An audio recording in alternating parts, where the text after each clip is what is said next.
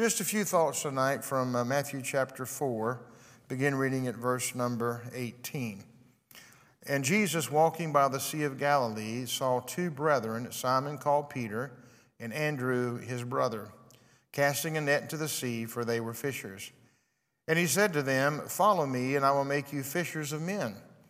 And they straightforth left their nets and followed him. And going on from thence, he saw other two brethren, James the son of Zebedee, John his brother, in a ship with Zebedee their father, mending their nets, and he called them. And they immediately left the ship and their father and followed him. The question I'd like to ask this evening, and it might be redundant for this crowd, but who are we following? Who is it indeed that we are following? These days, somebody is following somebody. And these days, everybody is following somebody. I don't mean to be political tonight by saying what I'm about to say, but it shocks me to no end to see some of how our country is following certain people that I don't know why they're following. I'll just leave it at that. It just blows my mind that we are where we are in our nation, and to know how we're following people not because of what they believe as much as who they are. And I don't think you can separate who you are from what you do. They go together. But with that being said, it seems that we're fascinated with the lives of other people. Celebrities tonight, if you will, only have to have one name. People like Oprah, people like Beyonce, Kanye, The Rock, Jay-Z, Ellen, Denzel, all these people, you've heard their names whether you're Christian or not. You know who these people are. And yet they have a tremendous following. And they don't want to be followed, many of them. They like their privacy. They like to be sheltered from time to time. And yet they have millions, if not millions, of followers today. We have all heard of the Kardashians. There's a lot of people that are famous today just for being famous. I don't know what in the world they've done to be famous, but the Kardashians are household words in many homes today.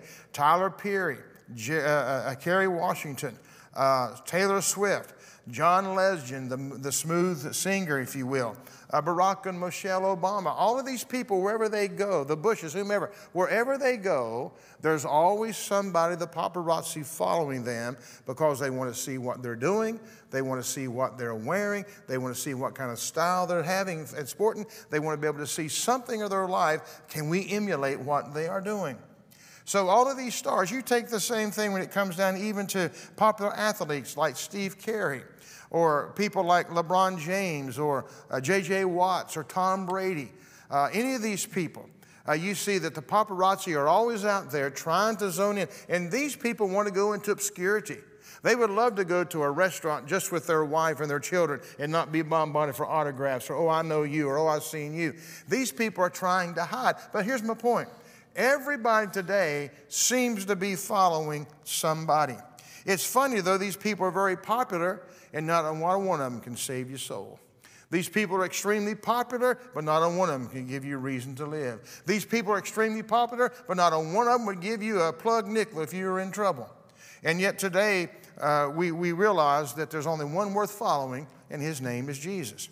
I know you don't worry with this, but many people labor over the pages of popular magazines, Facebook, Twitter, other social media accounts, just to find out what the stars are wearing, where they're going, what they're doing, what they're eating, etc., etc. They want to know what to buy. They want to know what their children own, where do they live, what kind of cars do they drive, etc., etc. And these people have no private lives whatsoever. But yet, let me tell you something, friend. A lot of people spend a lot of time and money following them.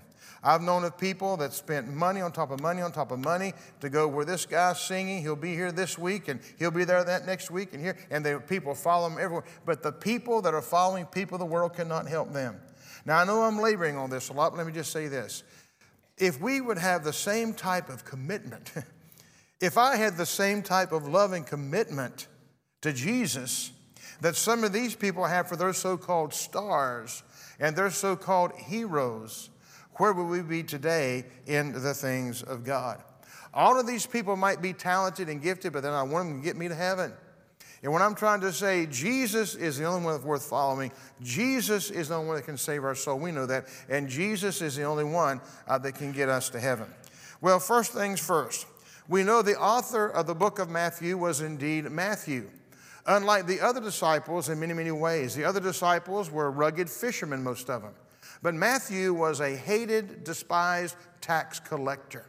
He was a man that was well hated by the Jews because he himself, being a Jew, basically took money from the Jewish people as a tax collector to put it into the pockets of the Romans of that day. And yet they looked upon the tax collectors as traitors, as people that you have taken the money that really is right for us to put in the pockets of the Roman people of that particular day. When you look at Matthew 9 through 13, you learn that Matthew was in fact a Jewish tax collector, a despised member of society. He was hated by the Romans as well, because the Romans didn't like Jews whatsoever. The devout Jews avoided these people because they were dishonest in the way they made their money, and they cheated people in getting the money as well. Again, the patriot and the nationalist Jew hated them with a double hatred because they had gone from being loyal to the Jew to betray them in their way of thinking to the Romans of that day by taking their money.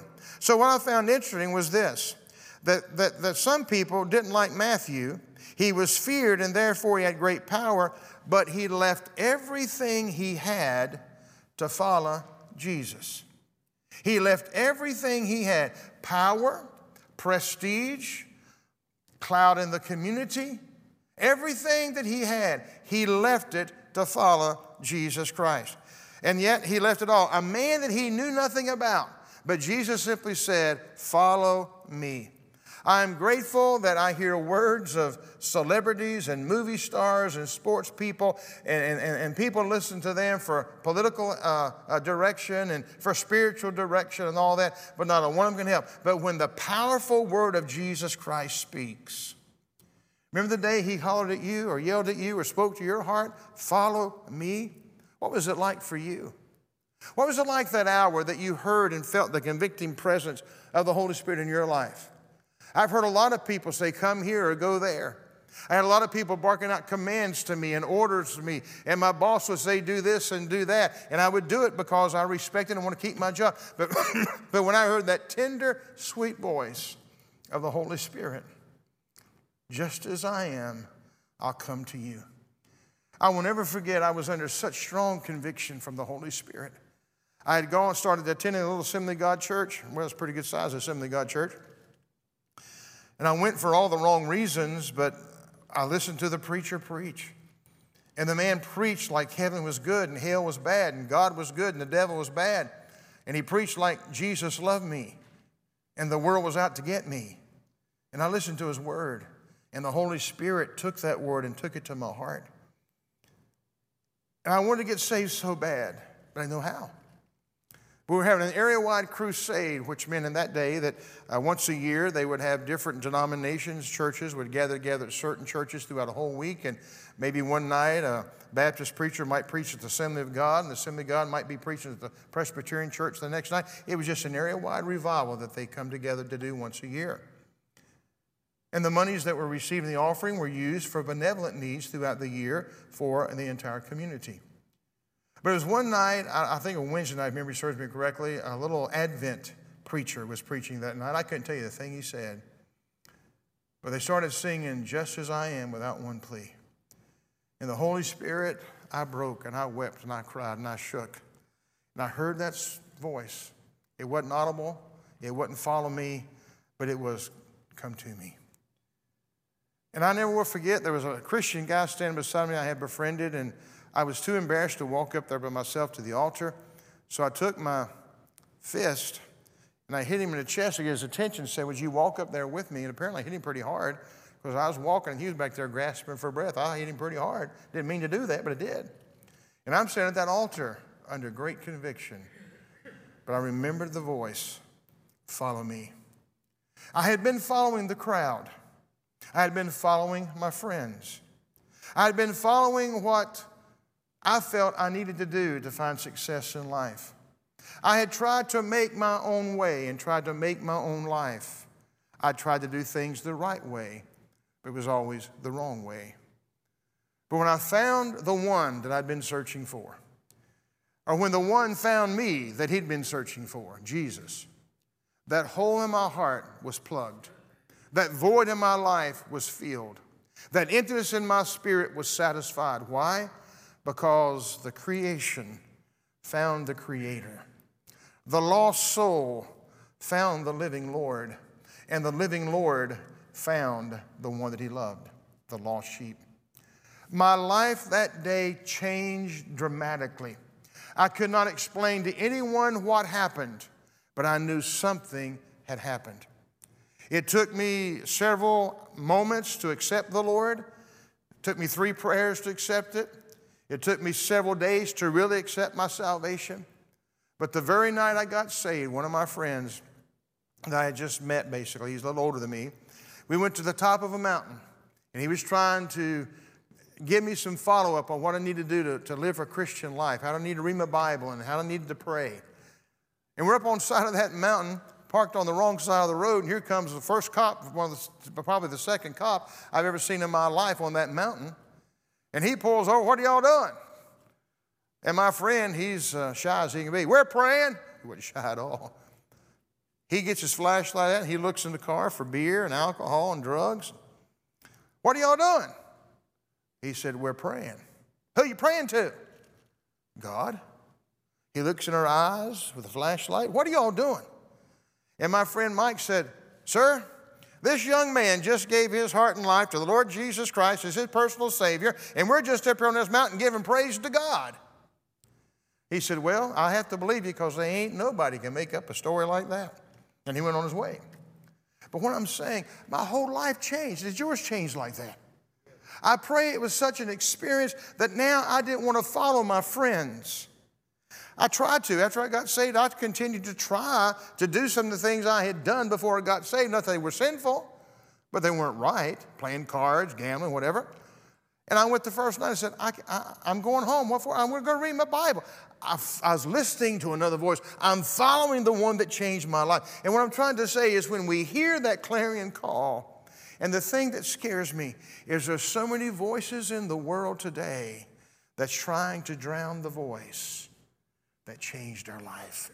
There's so many things in this world that's trying to mutter the voice of the only one that can change our lives. His name is Jesus. And when Jesus said, "Follow me," Matthew left it all and he followed the footsteps of Jesus Christ to the chagrin of his friends, to the chagrin of many of his employees and employers. He left it all. And when you and I put our hand in the hand of that barefoot preacher of Galilee, we leave everything to gain everything that he has. And we cannot say hello to something new until we say goodbye to something old. And the thing of it is, what we're holding on to, the voices that we're listening to, the popularity of this day, the people that we admire, our heroes, our idols, they may be good, but good is always the enemy to God's best. And God has never asked me to walk away from something unless something better always came. And God has never asked me to lay something down unless he wanted me to pick up something much better. But it's all in listening to the voice. And yet, church, we need to keep a keen sensitivity to the voice of God. That's why it's so important to study the Word of God. Because this is primarily the way that God speaks to us today is through the Word of God. And yet there are many voices that tell people today, do this and do that. And if we don't know this book, we'll do this and do that, which will break the heart of God. But we have our experience based upon the Word. We don't base the Word upon our experience. So follow me means a lot. Now, I caveat to the story. When I was in high school, well, all of my elementary, middle school, and high school, I was a football player. My senior year, I was tri-captain of the football team. I wanted to go to Virginia Tech, play center and linebacker, and impress Don Shula and get drafted to the Miami Dolphins. There was one problem. I'm 140 pounds, 5 foot 6 inches tall. I was a big old boy. Nobody wanted that. So I said, I can't play football in college. I don't even want to go to college, which I didn't at that point. So I went back to football games, just local high school football games. I went to the first Friday night football game, and I didn't feel very comfortable. I went back to the second Friday night football game, and I thought, I don't know if I need to be here or not. I don't like this language and all this. And the third night I went back, the Lord said, don't go to another one. I went, but God, it's football. Don't go to another one. I listened to the voice. You say, well, you're crazy. That's legalistic. No, it's not. Football was my God before I met God. Are you with me? And for me, had I continued to go down that line, it may have been the very thing that could have pulled me back into the beggarly elements of this world. But what I did is I said, I won't go back to the football game. And I never did. Why did I say that? I was listening to a voice, but there's another voice trying to drown out the voice of God, and another voice trying to justifiably say it's okay to continue football. There's nothing sinful about a football game. But for me, it was my God. Now, I can go to a football game now. It don't bother me at all. You know why? Because I know whose I am. There's no tug for that. I could care less about watching one if it went to it. You follow what I'm saying? But it's the fact of listening to the voice. There's so many things trying to drown out the voice of God. Do you think Matthew heard the clarion call without, who is this? What is this? And the thing I like about following the Lord, he doesn't tell us where this journey, we know where it's going to end, but he don't tell us the path that we're going to take to get to the end. And that's why I say serving God, it's not boring. It shouldn't be monotonous. Because every day is a brand new day that God has something in store for us. If we listen to that voice, he will lead us and guide us in ways he's never led or guided us before. And every day can be great. Now, every day God don't speak to my heart. Does he you? I don't know. He don't speak to my heart every day. Maybe I don't let him. I don't know. But I do know that when he speaks, sometimes there is such a voice of God that's so strong that listening to it and obeying it can be as life-changing as not listening to it and disobeying it. You follow me? There have been times that God has spoken so clearly, so specifically, that obeying that voice of God in my heart altered my life and that of my family forever in this world.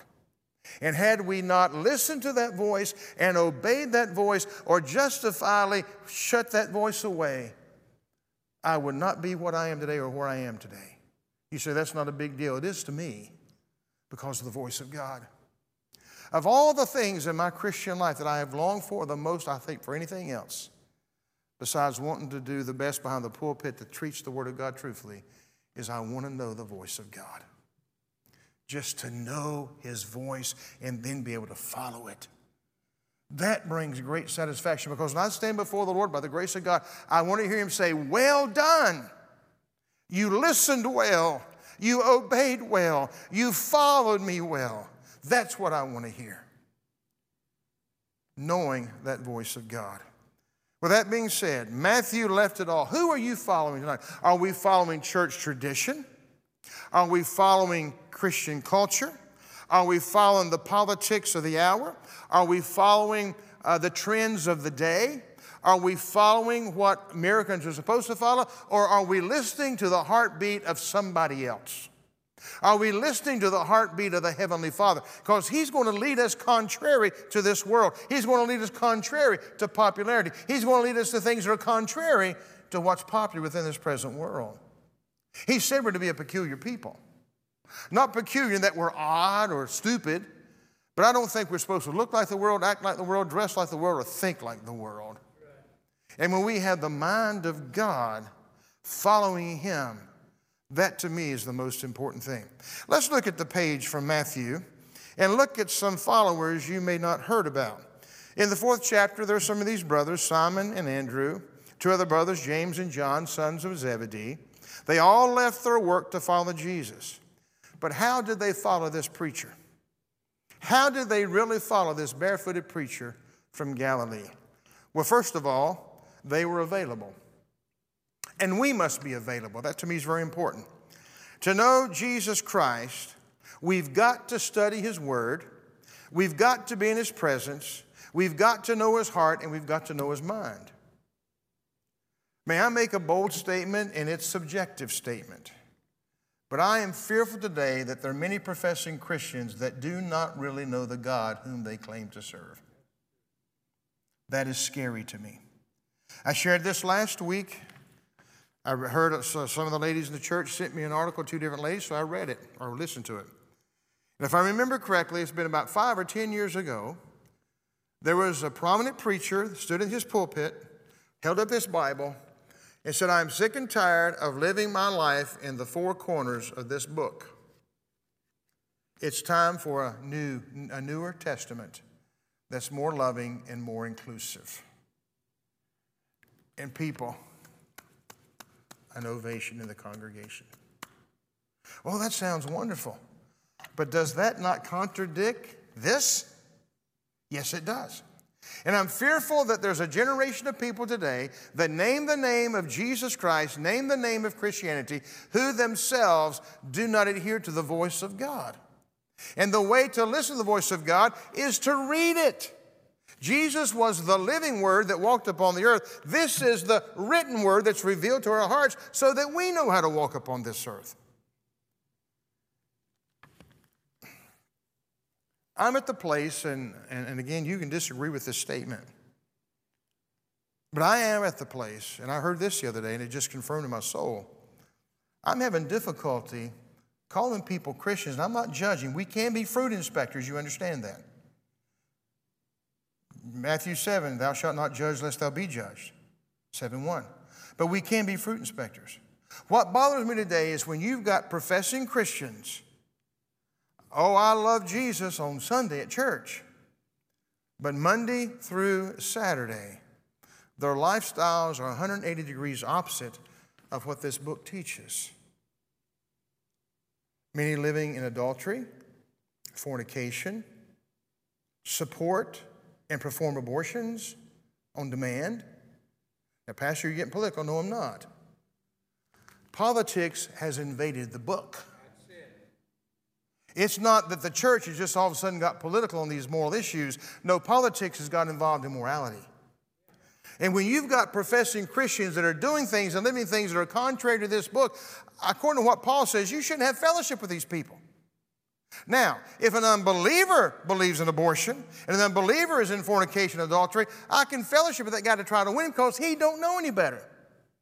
But there's something about those that should know better that are living that lie. They have been deceived, or they have been, as the Bible says, believe strong delusions to believe a lie in order to be damned. And people that continue to give a deaf ear to this book over and over are hardening themselves to the only voice that can help them, and God will turn them over to strong delusions where they will be deceived and damned forever. So what I'm saying, church, we can't be politically correct and please Him. We can't be American culture correct and always please Him. Now, I know that's not popular, and I know there might be some don't agree. That's fine. You don't have to agree with me. But I will tell you this. If I err, I want to err on the side of caution and on the side of being right with God than popular things with this world. Amen. The disciples, the fishermen, those rugged men, Matthew the tax collector, they left it all and they followed Him. And notice this. The closer you and I get to the Lord, the more we realize how important He is and how less important that we are.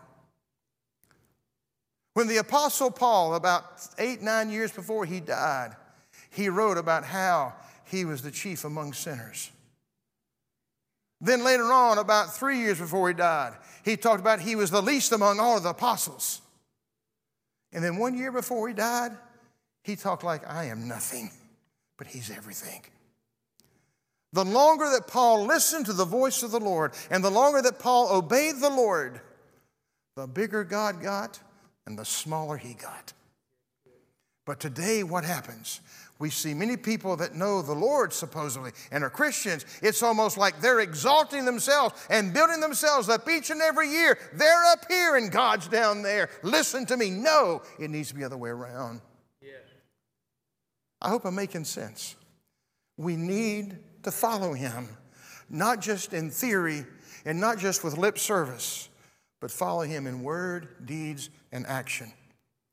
Again, learning from the sons of Zebedee, Peter, James, and John, and Andrew, and even Matthew, we must be available. Listen to the Word of God. Now, a lot of people go to church on Sunday morning, listen to the Word, but we allow that Word to apply to our lives. A lot of people have been dunked in the water baptismal tank, but they come out and walk different within this world. Have we forsaken all?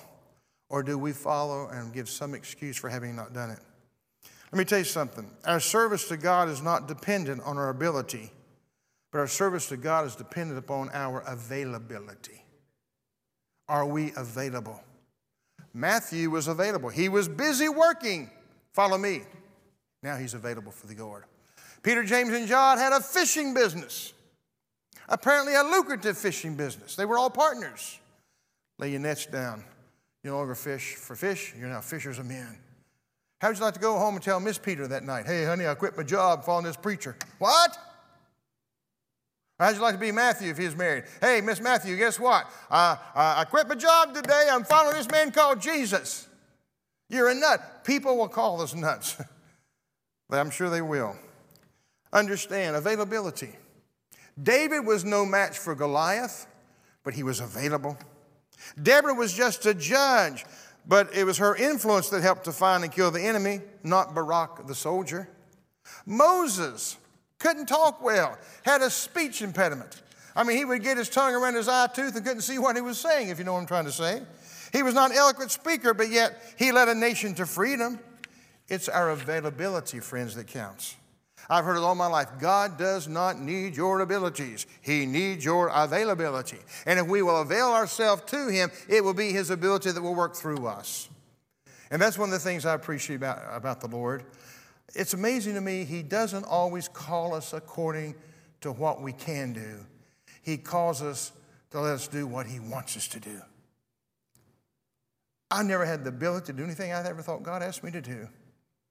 But as I put myself at His disposal, I can't get over what He's done. If we wait on our abilities to catch up with the call, we may never do nothing. But if we will listen to the voice, if we'll obey the voice and be available, you'll be amazed at what God will do through you. It happened for anybody and everybody in the Word of God that followed Him. There's a quote that says, don't just be able, be available. Be present to make a change. Are you aware of that? You can be a change agent. Yeah. I've struggled a lot with my life, and with my mom and dad's passing, I've learned a lot of things that I really didn't know about my life, about who I am and who I'm not. Won't get into that tonight. But with that being said, God used this little country boy that had no self-esteem and no self-worth to lead his dad to the Lord, to lead a grandmother to the Lord, to lead a sister to the Lord, to lead a brother-in-law to the Lord. That's being a change agent. And no matter where you came from, no matter what kind of life you've lived, it doesn't matter what kind of job you have had or have now. If you will make yourself available to God every day and you will listen to the voice of the one that you are really sold out to following, you will be appalled and amazed and even mesmerized by the changes that God can wrought through you. We often see ourselves as nobodies. May I remind you again that on the day of Pentecost, when the Holy Spirit came down on the day of Pentecost, there was only a few people in that room that we know by name. Out of 120, only a few people we know by name. Peter was there. The disciples were there. Mary was there, his mother of Jesus. Maybe Lazarus might have been there. Maybe Mary and Martha might have been. I don't know. But so many of the people in that crowd were unknown, unnamed people. We don't know them. But yet the Holy Spirit came upon them, and God sent them out into a harvest field that they might be change agents. And even though we may not know their names, we know they changed the world. And I made up my mind a long time ago, my name's not going to be in the bright lights of Broadway. Don't want it. I'm never going to preach a district council or a general council in the Assemblies of God. Don't need it. But if God can help me brighten the corner of my world where I'm at today, if God can use me to encourage somebody in the faith today, if God can use me to change somebody's heart for the better today, it's worth it. And when you stand before God, it's going to be, the hearts and the books are going to be open, and we're going to see exactly what God did for us and what God did through us, simply because we listened to the voice of the Lord and we followed Him because we were available. Again, God needs your availability. Secondly, we learn that we need to be teachable. We must learn the Word of God, not just to be hearers of that Word, but doers of that Word. When the Word of God changes us. Now, a change is a word I don't like to use in church because people resist change, but we love improvements. So you rarely hear me say in church, we need to change this or we need to change that. No, we need to improve this. It's the same old girl, just different dress on, okay? But we need to be, if you will, teachable. The Word of God will improve us. The Word of God will change us. It'll be your strength. It'll be your shield. It'll be your light to your path. It'll bring comfort when you're hurting. It'll bring peace in the midst of your storm. It'll bring hope in hopeless situations. It'll give you direction where you don't know where to go. It'll be the answer to the condemnation of the devil killing you every day in and day out. And how many times have I gone to God in prayer not knowing what to do, and a word will hit me from here. Wow. One day I never will forget, it's been years ago. We were in such a dilemma in the church. I mean, attacks were coming like you would not believe. And I was on my face in my living room in my house while my wife was at work. I was bawling. I mean, tears and, forgive me, snot was going in which way. And I'm saying, God, what do we do? I cannot change this. And just stopped and waited before Him. And He gave me a verse out of the Old Testament just like that. And I went, wow, this is not my battle anymore. It's yours. I want to sit back now and praise you and watch you get her done. And He did. He did. He changed it. You know why? Because I listened to the Word. And because I listened to the Word, I applied that Word to my life, and God got the glory for it. Now, the Word of God will illuminate your mind. It's not just enough to go to Sunday school, Sunday morning, Sunday night, Wednesday night. Thank God for it. But if that's all we're getting from the Word of God, we're not getting enough. Are you with me? We must eat every day of God's Word. I think sometimes we kill ourselves into thinking, well, I've got to work my way to God. I've got to read 3 chapters today. And we catch ourselves speed reading. One of the reasons I don't like to read the Bible through in a year, I'm a slow reader because I like to digest what I'm reading. And if I read a Bible through in a year, for me, I find myself reading for the sake of reading. I like to take the Word of God, and some days if I just read a chapter and I can absorb that chapter and listen and obey, I feel like I'm okay. To me, it's not how much I read. It's what changes me of that which I read. You with me? So everybody has to work out their own salvation with fear and trembling. The good news is, every time we pick up this book with our eyes and ears open, it's fresh. It's fresh manna every day. It's not stale. And if we go to it, I've read that 100 times. I'm just going to read it. I'm just going to quote it because I know it. We're wasting our time in many ways. Take the time to pray. Say, Lord, as the Holy Spirit moved upon holy men of old to give this word, may the same Holy Spirit move upon me to understand it. Let this be fresh manna today. Let this be new to me today. Show me something I've never seen about you today. And I believe if you go with an open heart like that, we will. You can read the Bible again and again and again and listen to pastors and preachers teaching the same scripture, and you can always come away with brand new, fresh knowledge of something you did not know before. And when I'm saying this, let me say this if I may. I have gone to church in the past where somebody said, oh, so-and-so's teaching Sunday school, I'm not going to go to this class today. I don't like him. Oh, pastor's not preaching today. I'm going to go. I don't like him to preach. If your heart's open, if a donkey's prophesying, you can learn something. Are you hearing me? It don't matter who's bringing the word. If your heart's open, God can use a donkey. He can use anybody behind the pulpit or in the classroom. Now, we all have our favorites.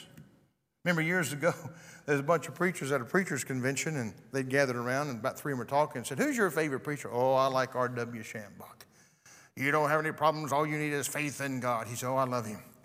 No, I said, well, he's all right. He said, but I surely like that Jimmy Swaggart. He said, he's just an old guy, and I liked him pretty good. And nothing talking about how he liked another preacher, and an old fat preacher standing there saying, who do you like? He said, you hadn't told us. He said, well, fellas, I don't know about you, but when the anointing gets on me, I just about soon hear me as anybody. And yet there are times we all have our favorite preachers. But the truth of the matter is, God can use anybody if we'll open our hearts to listen to his word. Well, let me hurry tonight. We need to be teachable. Then we need to be flexible. Available, teachable, and then flexible. Some of us are set in our own way and we're unmovable. But as a child of God, we got to be flexible. Because there may be times that God will call us away from something that we're doing that we're liking to do something he wants us to do that may crucify the flesh.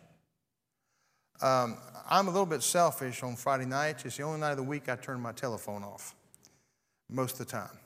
Because I like to sleep in on Saturday morning past 7 o'clock if I can. It's the only day to sleep in. But other nights throughout the week, I may get a call at 3 o'clock in the morning from the Polk County Sheriff's Department. Chaplain Davis, can you come out to thus and so up on North End, blah, blah, blah, blah. There's been a homicide. Well, everything in me says, nope, don't want to answer the phone. Everything in me says, nope, can't do it.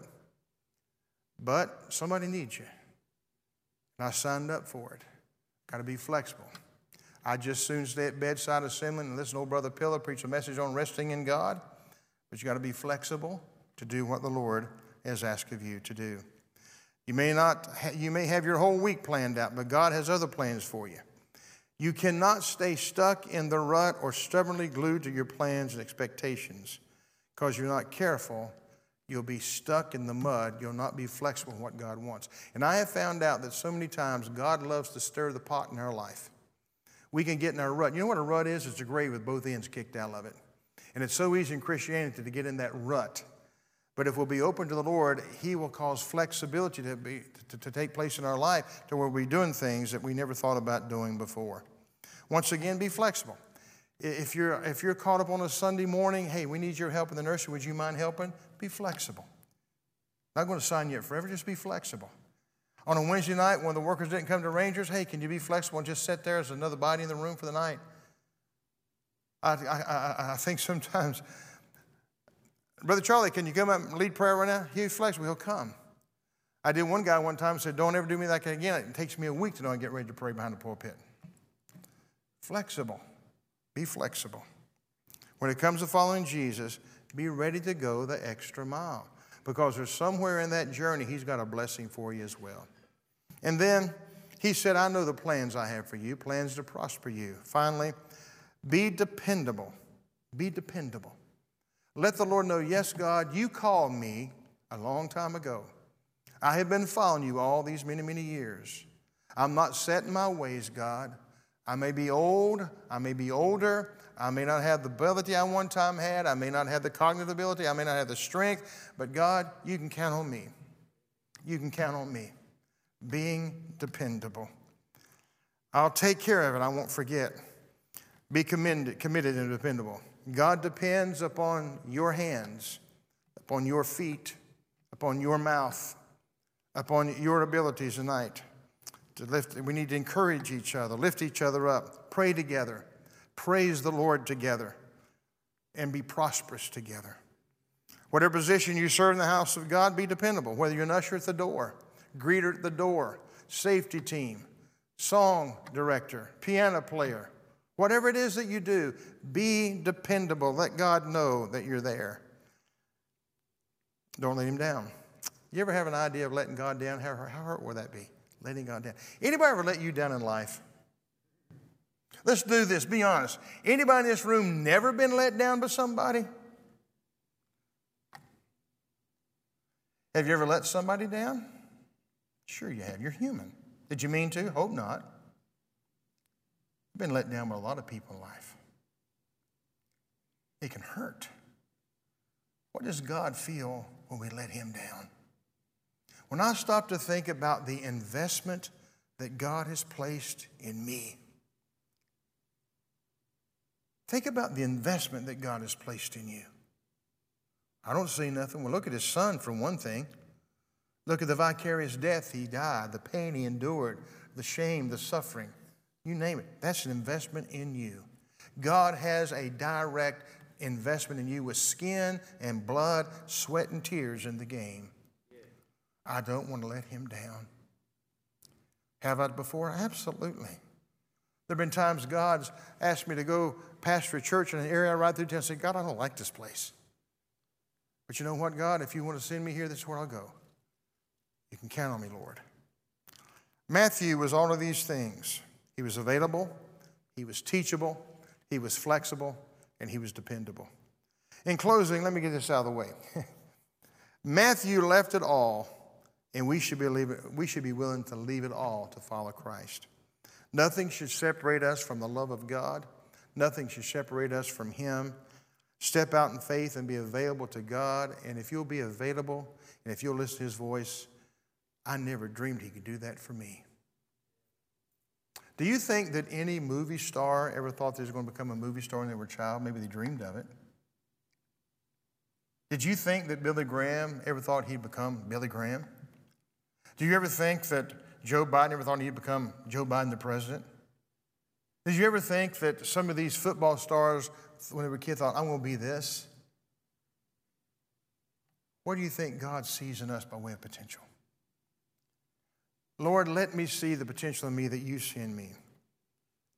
Jesus himself was available for us. He left the comfort of heaven. He left a sinless, perfect world, streets of gold, walls of jasper, and gates of pearl. He left the glory of heaven, the phenomenal fellowship with the Father. He left every bit of that because he was dependable. He left to become a sacrifice for our sins, available for you, available for me, available for the world. He took the flesh, slipped into a body of a virgin. He was flexible, and he was willing to come and do everything we might be ready for heaven. For no other reason, I owe him. I hate to say it, but for no other reason, I owe him. I need to be loyal to him. I need to love him, but I just need to be loyal to him because he's been so loyal to me. Jesus walked this earth doing only good while he was hated, loved while he was despised, gave and others took, ridiculed, he continued to love. He endured the shame, despised the cross, and died for you and me. And because of his example, because of his sacrifice, because of his love, we'll be with him forever and ever and ever.